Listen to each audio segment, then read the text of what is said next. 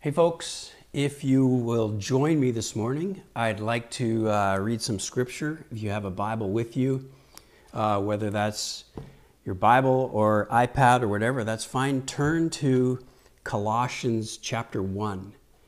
And I'm going to read verses 15 to 20 from Colossians chapter 1. I'm going to read from the New Living Translation this morning. Follow along in whatever you've got there. This is a passage just purely about Jesus. The supremacy, incredibleness, like a clear picture of who Jesus is. And as Chris comes to speak this morning, he's going to talk a little bit about this passage. So as you're finding it, Colossians chapter 1, the heart here in verse 11 is that you'd be filled with joy. And that's verse 13, because Jesus has rescued us. He purchased our freedom. He forgave our sins. And then who is this Jesus? Here's the picture of Jesus. Verse 15, Christ is the visible image of the invisible God. He existed before anything was created, and he's supreme over all creation.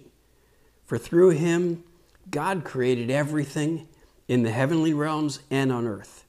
He made the things we can see and the things we can't see. Everything from thrones to kingdoms to rulers, authorities, even in the unseen world. Everything was created through him and for him.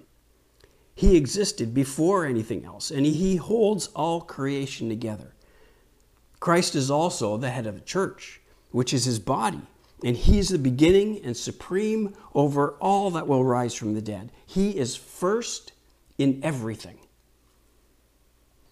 For God, in all of his fullness, was pleased to live in Christ.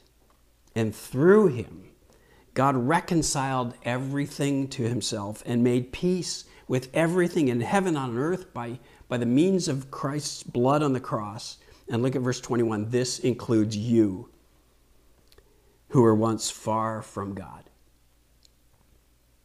Great picture, the clarity of who Jesus is and what he's done for us.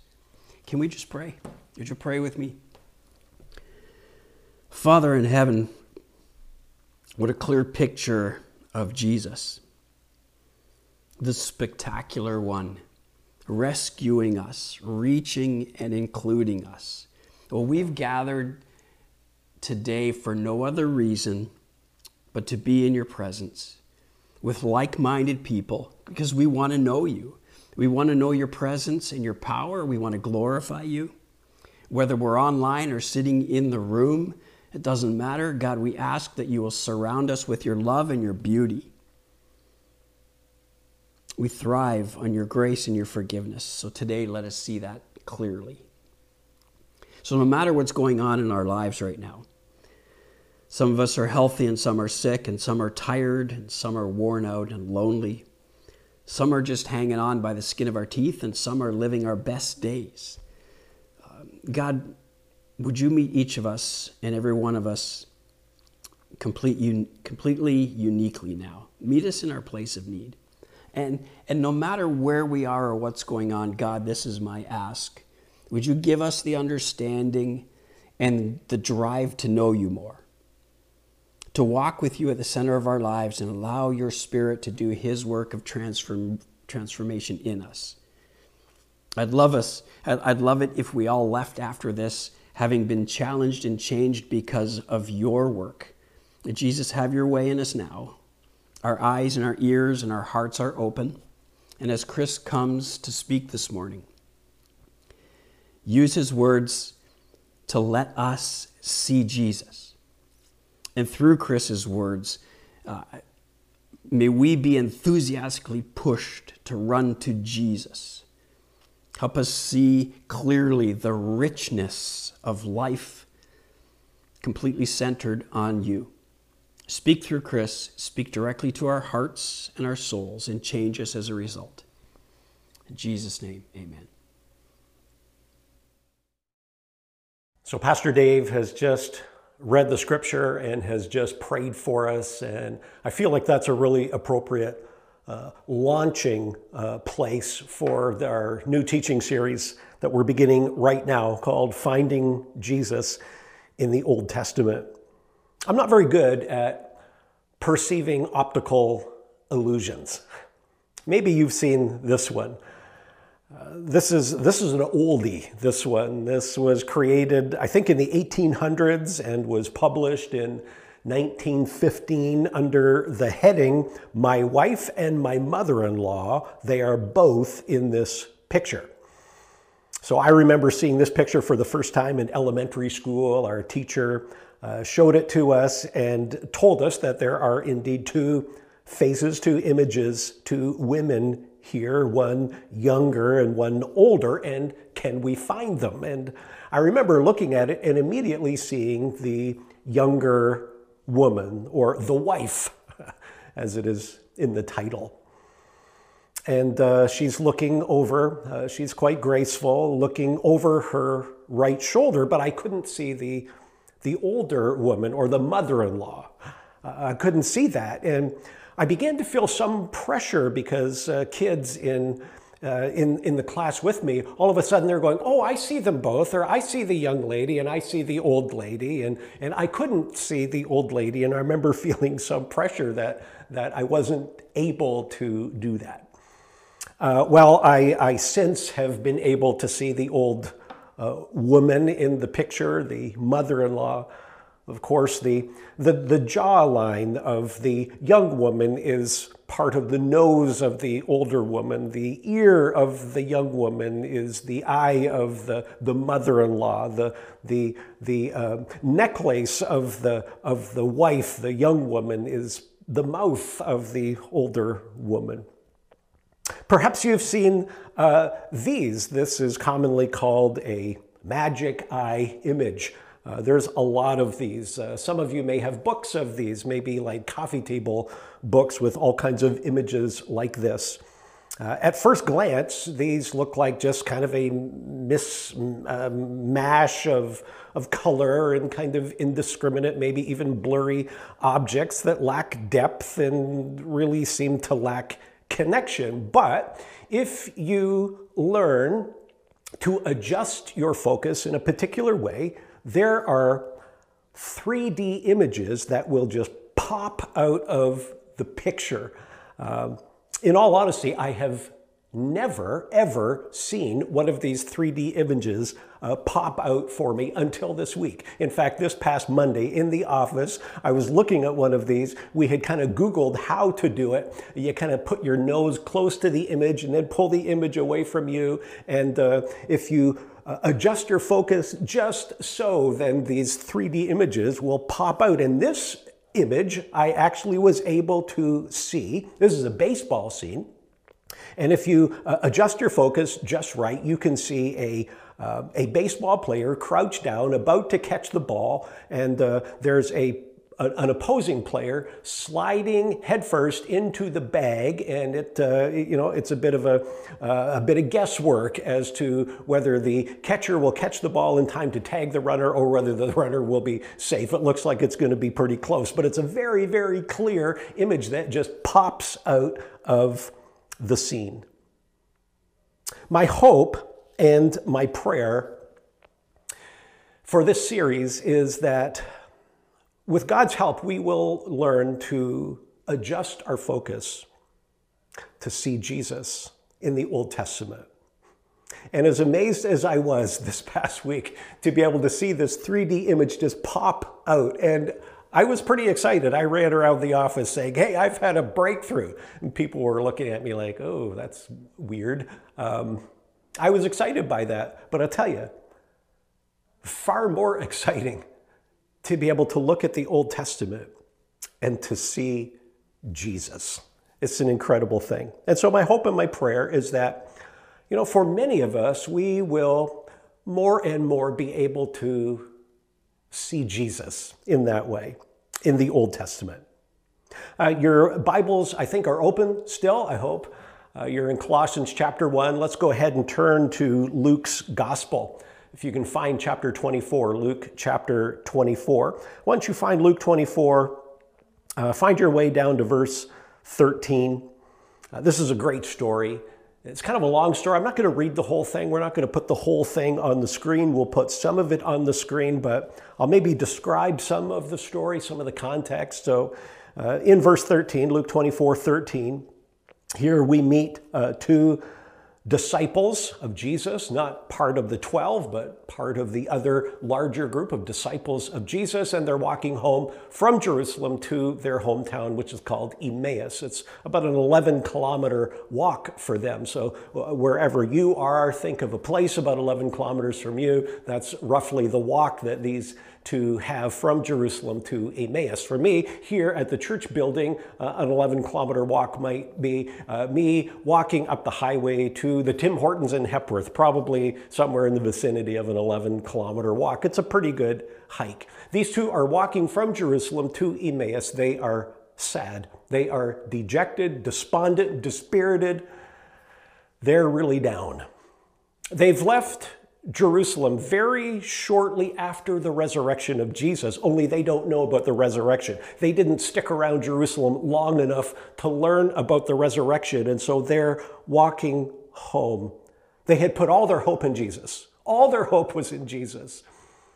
But he's arrested, he's tortured, he's executed, and he's buried, and all of their hopes are buried with dead Jesus.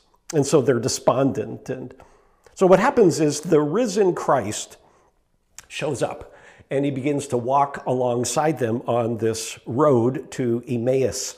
In fact, Jesus says, this is verse 17, Jesus said, "What are you discussing together as you walk along?" And, if we could paraphrase Jesus there, it would be maybe something like, why the long faces? What has got you so sad that you're having this really sad conversation with each other? In fact, Luke gives us a hint of their posture here. He says, they stood still, their faces downcast. And so these two sad disciples, they don't recognize who Jesus is, but they answer his question with no small amount of indignation, I might say. It's almost like they're saying, "Mister, are you crazy? Are you the only one who's been in Jerusalem this weekend who doesn't know what happened? Who doesn't know that Jesus has been killed, that he's dead? We thought he was the Messiah. We thought he was the anointed one. All our hope was in him. We had hoped that he was the one who would expel the Roman occupiers and restore Israel to her national glory. And we had hoped that he was the one who would reign from the throne of David, but now he's dead. We thought he was the one, but we were wrong, and so we're going home." And so Jesus says to them in verse 25, he says, "How foolish you are." Ouch. That's a stinging statement from Jesus. And he says, how slow to believe all that the prophets have spoken. Foolish and slow, not complimentary terms at all. And so in other words, Jesus is saying to these two sad disciples, you two need to learn to understand your own Bible better. And their Bible, of course, was the Old Testament, or what we call the Old Testament. It was the Jewish scriptures, the Hebrew Bible, our Old Testament. And Jesus says to these two, you need to understand it better. Jesus goes on to say, did not the Messiah have to suffer these things and then enter his glory? And then this next statement that Jesus makes is incredible. This is verse 27.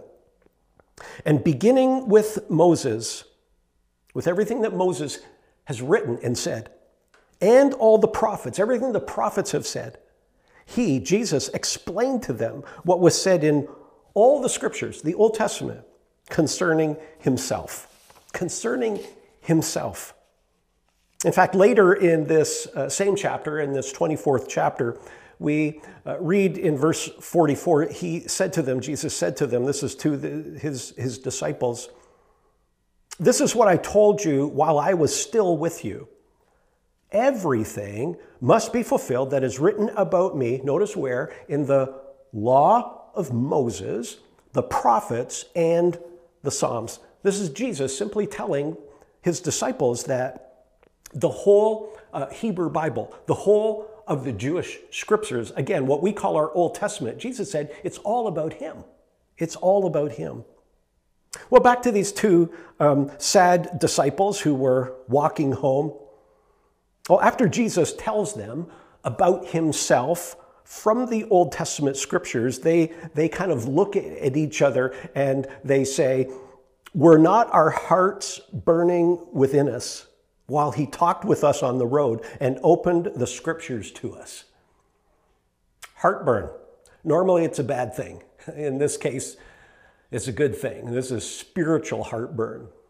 This is, if you will, a reflex of joy and excitement and enthusiasm, because all of a sudden these two disciples, with Jesus' help, have learned to adjust their focus to see Jesus in the Old Testament scriptures.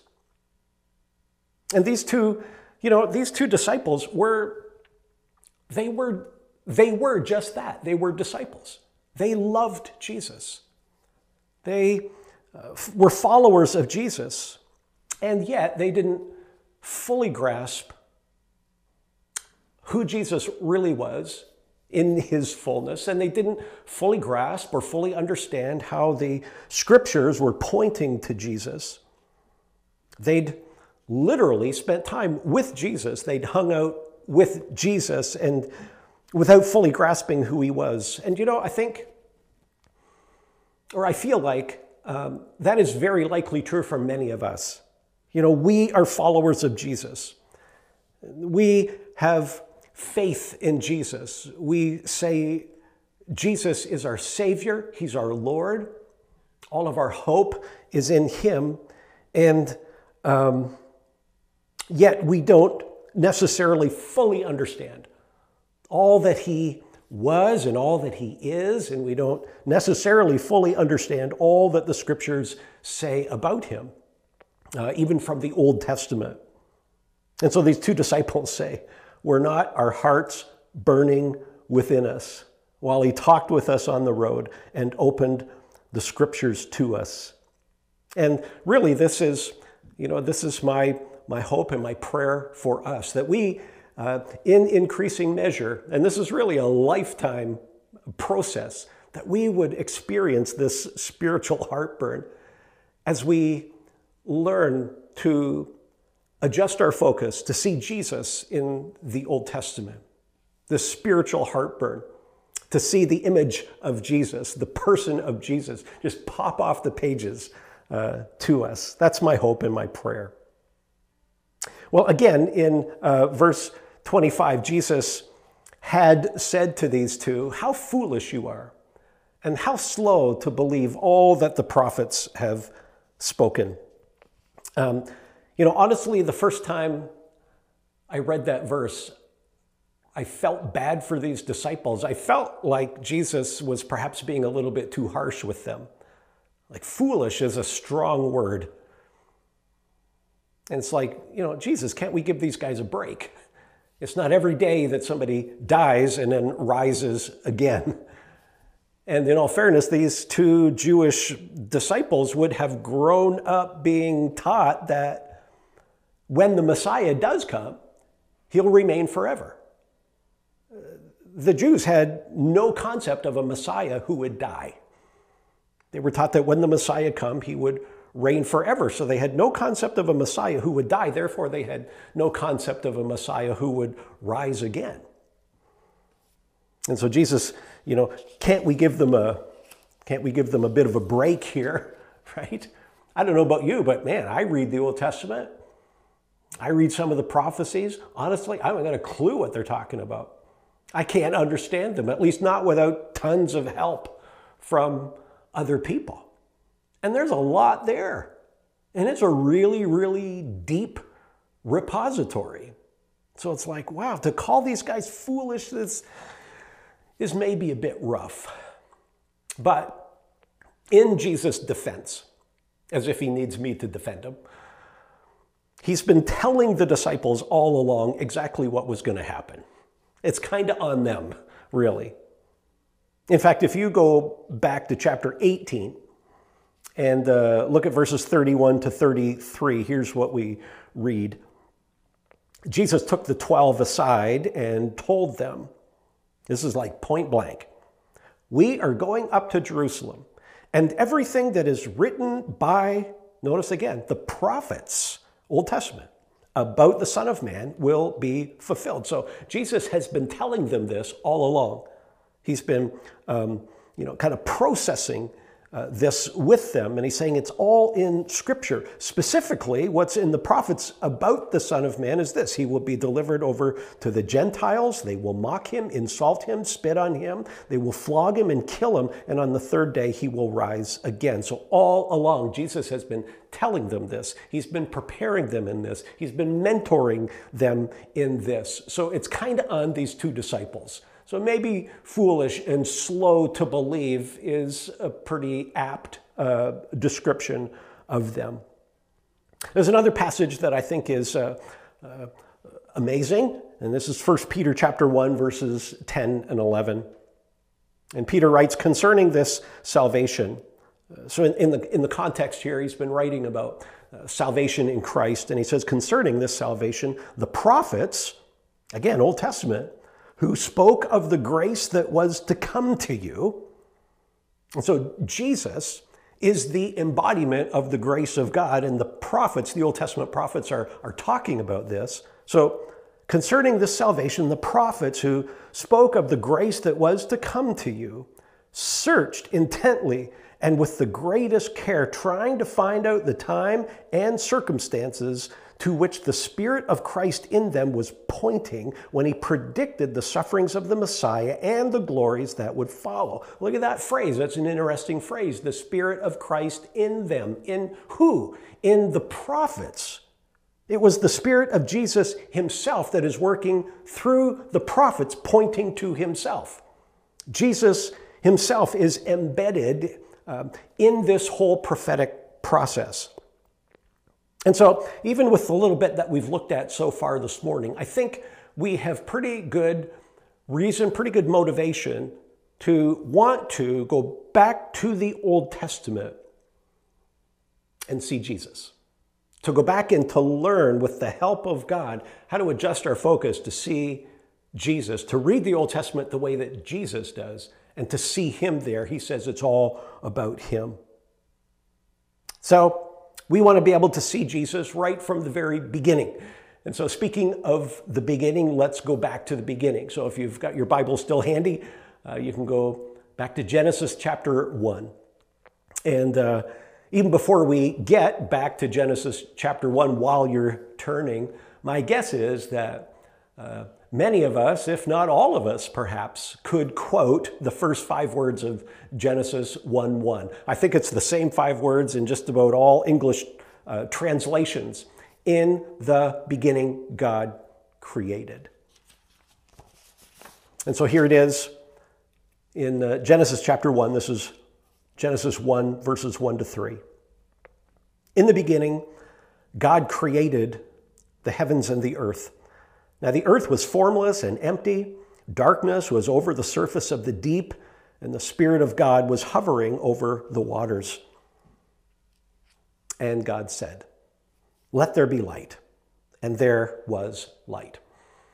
You know, you've got your Bible open. You can just scan your eyes down the rest of this chapter. You can look down to verse 6, which is day 2 of creation. God speaks and he creates. You can look down to verse 9, which is day 3 of creation, and God speaks and he creates. You see that for all 6 days of creation in this chapter. God speaks and creates. He speaks and creates. God speaks and creates, speaks and creates, speaks and creates, speaks and creates. And I repeat that 6 times for effect, because I want that to get in our head. God speaks and creates. And God said, and God said, and God said.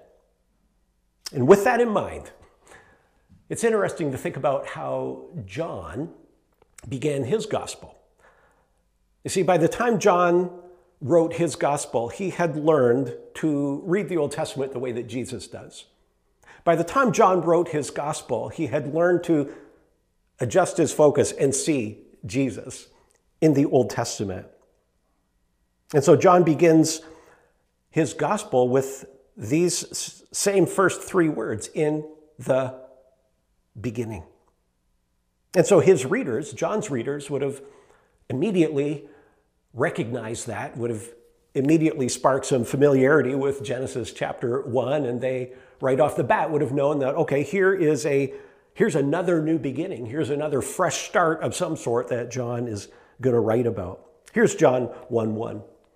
In the beginning was the Word, and the Word was with God, and the Word was God.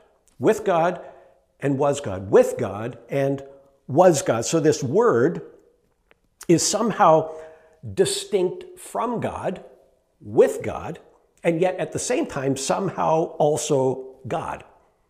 Was God. This is actually a really important passage. Like if you ever wanted to engage in a study of the relationality of the Godhead, of the triune unity, the relational oneness of Father, Son, and Spirit, the shalom that exists, the harmony in the Godhead. This is a pretty important passage to spend some time in.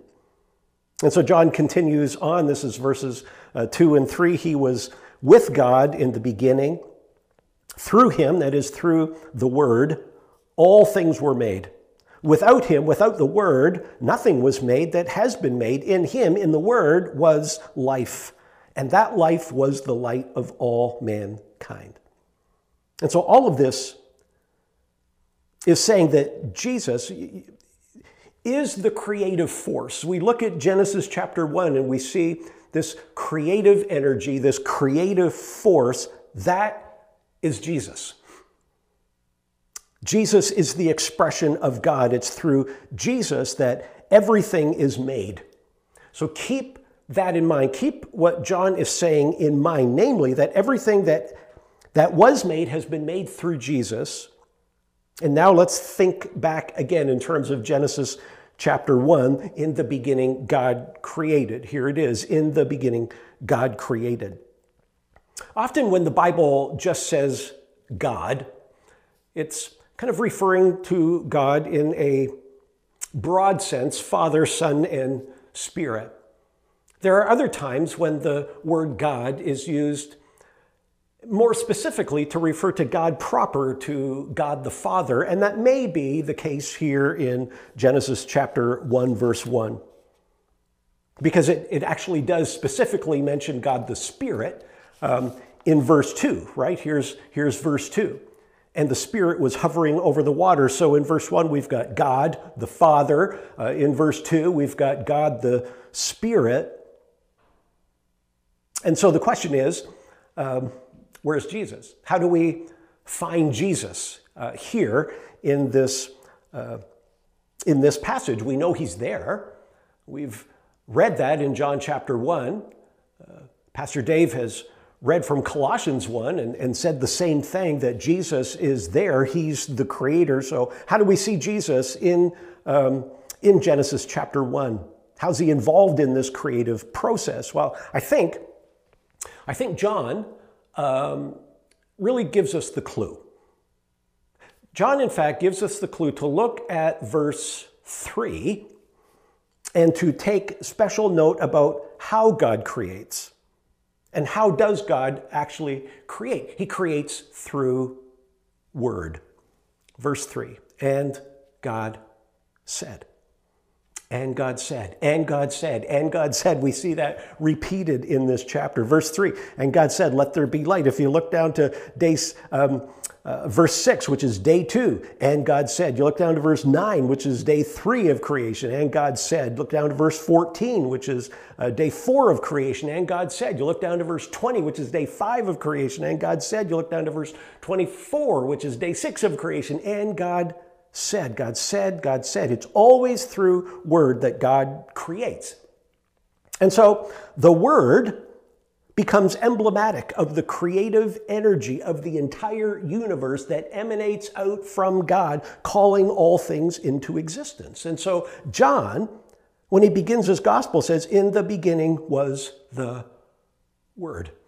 So we've seen in Genesis, God speaks and creates. He speaks and creates. He speaks and creates. And God said, and God said, and God said. And then John says, in the beginning was the Word. In the beginning was the Word, and the Word was with God, and the Word was God. Are my words me, or are my words separate from me? Well, I guess both could kind of be true. I suppose we could debate that. But when God has an energy that comes out from God, that energy itself, like God, is personal. This creative energy, this creative force that we see in Genesis chapter 1 is not merely some impersonal creative force. The creative energy that comes out from God, His speech, His word. His word itself is alive. His word is personal. It's not just some impersonal force. This is Jesus. This is John giving us a clue how to see Jesus here. In the beginning was the Word.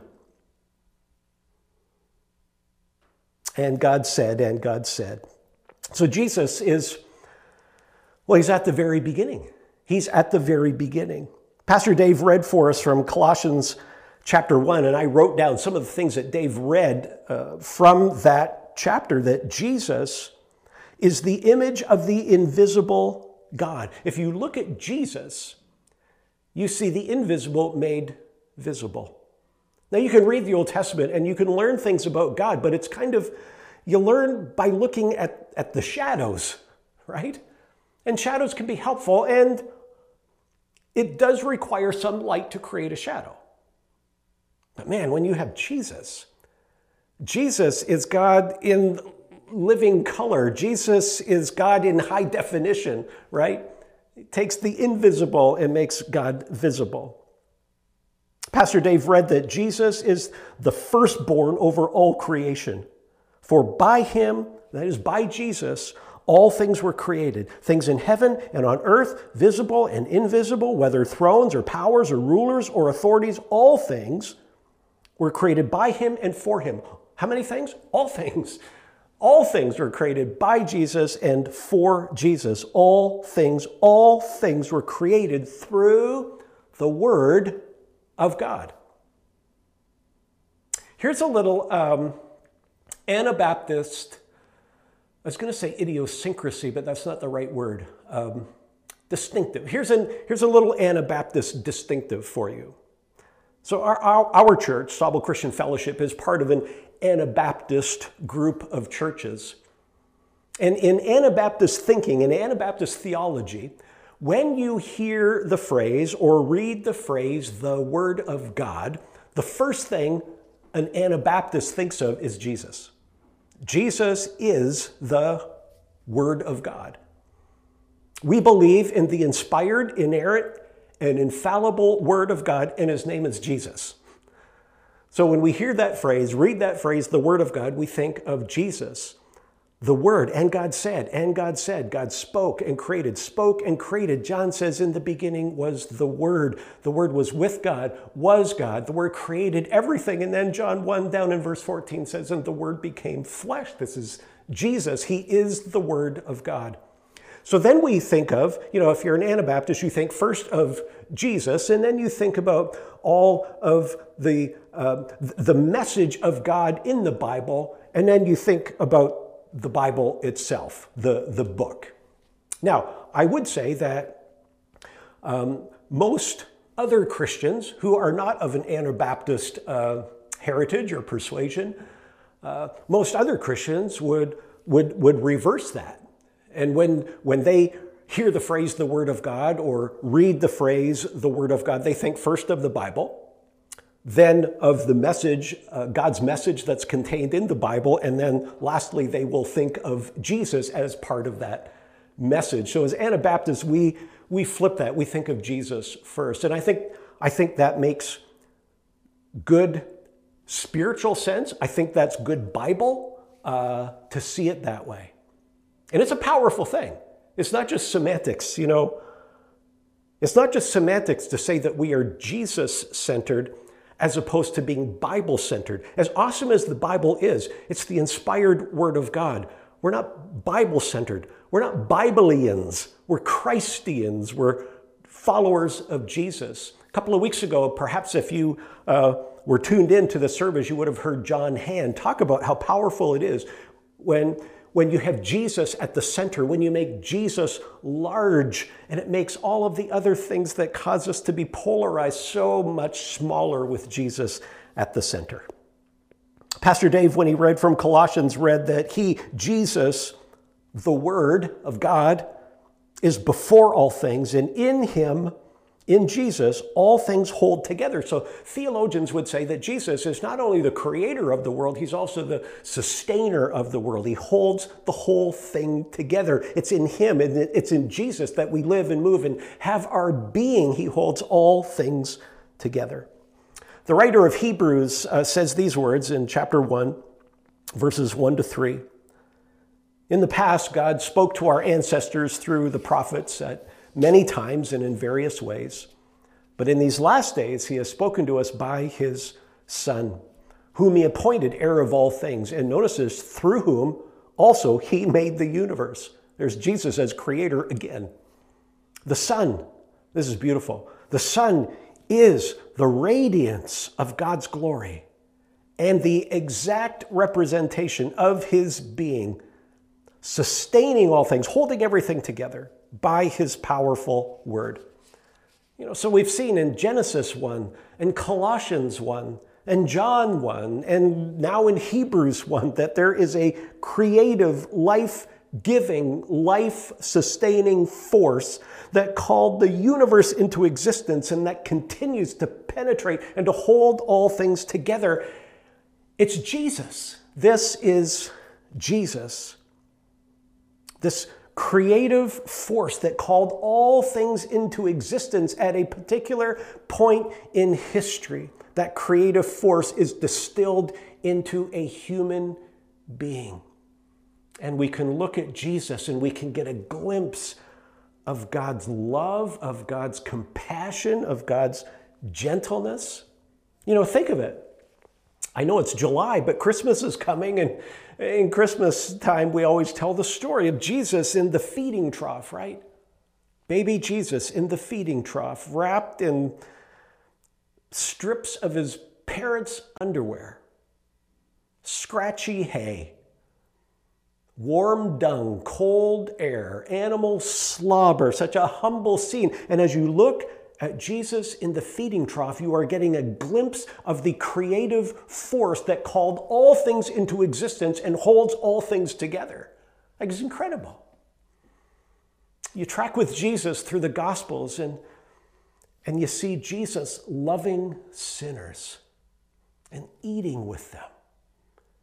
You're catching a glimpse of the creative force, the eternal creative force that calls all things into existence, including you and me, and holds all things together.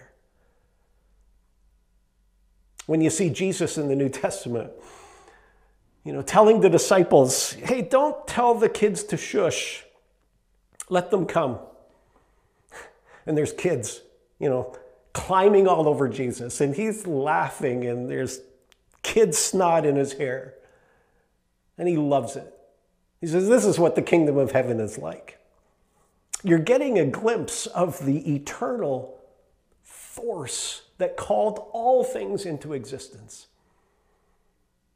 When you track with Jesus through the Gospels and you see him confronting the hypocrisy of the religious leaders who are placing onerous, heavy burdens on the shoulders of people that shouldn't be there. You're seeing a glimpse of the one who called all things into existence. When you see Jesus in the upper room on his hands and knees, washing the filthy, stinking feet of the disciples, you are catching a glimpse of the eternal creative force that called all things into existence, including you, including me. and who even now in this moment is holding all things together. It's Jesus. When you see Jesus on the cross, naked, covered in his own feces, brutalized, bleeding, you're catching a glimpse of the one, the eternal one, the Creator who called all things into existence. It's incredible. This is Jesus. Knowing that Jesus is the Creator, it matters. Causes us to read Scripture differently, knowing that he's the Creator. It not only causes us to read Scripture differently, but it causes us to read creation differently. You can almost think of it like two books. You've got the book of God's words, and you've got the book of God's works. And when we adjust our focus to see Jesus in the Old Testament as Creator, well, it causes us to also focus our focus, to adjust our focus to see Jesus differently in the things that he has made in creation. See, if you think about this, when Jesus was creating, okay, the Bible tells us that he already knew how things were going to turn out.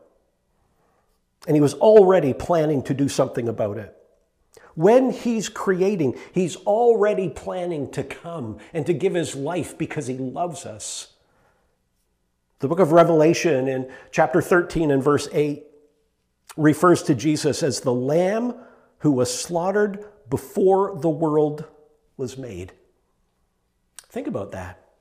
So as Jesus is creating the world, he's creating it as the one who knows that this world is going to cause him to suffer. And willingly, he has a plan to come and to willingly give his life.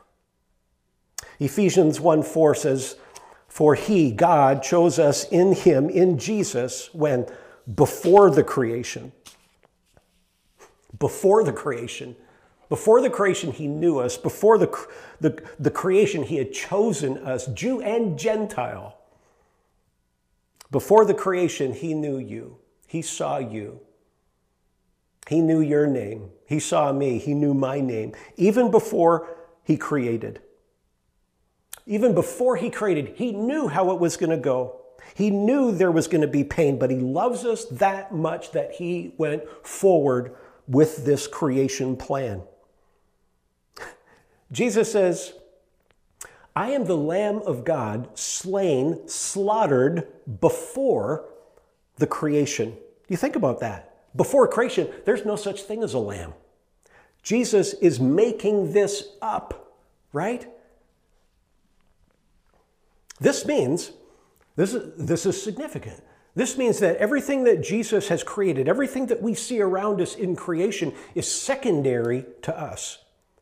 We are of first importance to God. Everything else that Jesus has created is secondary to us. We are of first thought to God. Everything else that Jesus has created is of secondary thought. It's like Jesus is saying, if I'm going to create, if I'm going to make people in my image and likeness, and if they're going to have free choice, and if this is how it's going to end up, and if I'm going to enter in as rescuer and rescue them to show them I love them, then I am going to start creating with all of that in mind. And so everything that Jesus creates, he creates with a sense of awareness that he is going to enter into that creation as our Redeemer, as our rescuer. So everything that he creates becomes like a prop to reveal him, to reveal his love, to reveal his redemptive purposes. Knowing that causes us not only to read Scripture differently, but to read the creation differently, looking at everything around us that Jesus has made, because he's made it intentionally and specifically to reveal his love and to reveal his redemptive purposes to us. Every aspect of creation is designed to reveal Jesus. In his book called Jesus on Every Page, and this is a book I read just a couple of weeks ago on vacation, written by David Murray, he says, if the plan of redemption came before the creation, which it did, if the plan of redemption came before the creation, in Genesis 1 and 2, the Redeemer is creating the arena of his redemption. In other words, in Genesis 1 and 2, Jesus is creating the very place where his redemptive purposes are going to be fulfilled. You know, in all honesty, for a long, long time, I've read Genesis chapter 1 and 2 numerous times, but for decades, I would say, I never saw Jesus there. It never occurred to me that Jesus was present, let alone the creator in Genesis 1 and 2. In fact, where my mind usually went in Genesis 1 and 2 was like a creation evolution kind of debate. And so I've read books on creation and watched all kinds of videos and DVDs and such, talking about creation and how God is, how creation is taught in Scripture and not evolution. And I'm not saying that's a bad thing to pursue and to study, not at all.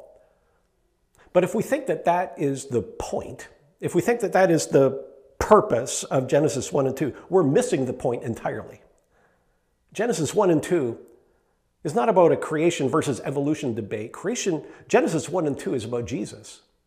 It's about the Redeemer creating the arena of his own redemption. It's Jesus creating the very arena into which he will enter as our rescuer and our Redeemer. I hope you've got some bread and some juice or something that we can use for communion, because I want to celebrate communion right now. I think it's a fitting way to respond to what we've been looking at in the Scripture. Jesus as creator. Everything that Jesus created, he created to demonstrate his love and to demonstrate his redemptive purposes. He made grain. Jesus created grain, knowing that with a little process, we would have bread. And then Jesus took bread and said, this bread, this is my body, which is broken for you. Jesus created grapes, knowing that with a little process, we could have juice or wine. And he took the cup and he said, this cup is the New Testament in my blood, which is shed for you. Everything Jesus created, he created to reveal his love, to showcase his redemptive purposes. He created lambs, knowing that he was coming to be the Lamb of God. And so every time we drive down the road and we see lambs in a field, that should immediately remind us of the love of Jesus and of his redemptive plan. That's why he created them. Jesus created trees. Trees are amazing.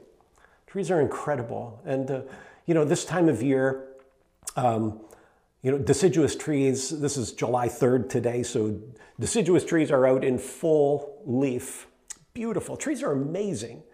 And you think about, deciduous trees, and you think about the interaction of light and the chlorophyll and the taking in of carbon dioxide and the production of life-sustaining oxygen. It's an incredible thing. And so Jesus creates trees knowing that he will hang on a tree, that he'll hang on a tree that he himself created. And that tree upon which he hangs will be life-giving. Would you take the bread and let's eat together, expressing our thanks to Jesus, who created the world knowing how it would go, knowing that it would cause him pain. And before creation, he knew you and he knew me. And even knowing what was to come, that he would enter in willingly to be our rescuer, our redeemer at great cost.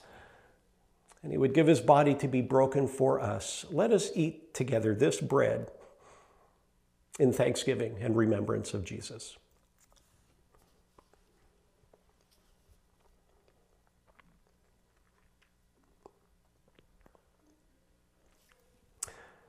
And let's take the cup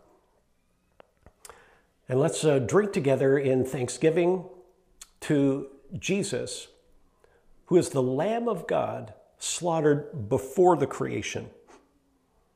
He created lambs. It's not like Jesus showed up on planet Earth and said, hey, what can I use as an illustration? Oh, there's a lamb. I'll use that as an illustration. No, he created lambs intentionally to reveal his love and to showcase his redemptive plan. He's the Lamb of God, slain from the foundations of the earth. He shed his blood for you and for me so that we can have forgiveness and life in his name. Let's drink together.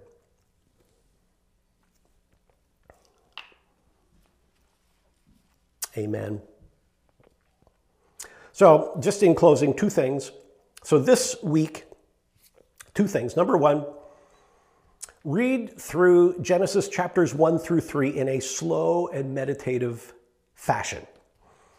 And as you do, even before you read, ask God, Father, Son, and Spirit, to help you as you read, to help you learn to adjust your focus to be able to see Jesus. As you read Genesis chapters 1, 2, and 3, try and imagine what it would be like to create a world where everything that you create is an expression of your love and is a prop to showcase your redemptive purposes, because that's exactly what Jesus is doing. So read those 3 chapters slowly and in a meditative fashion. And secondly, go for a walk. Maybe go for a walk every day this week. Maybe you already do. Not on a treadmill inside, although that's a good thing to do. Not in the mall walking around. So let me just clarify. Go for a walk outside. Okay.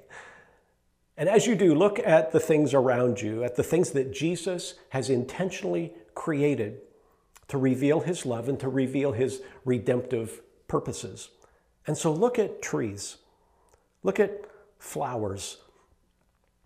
Look at the birds, animals, water. Breathe in the air.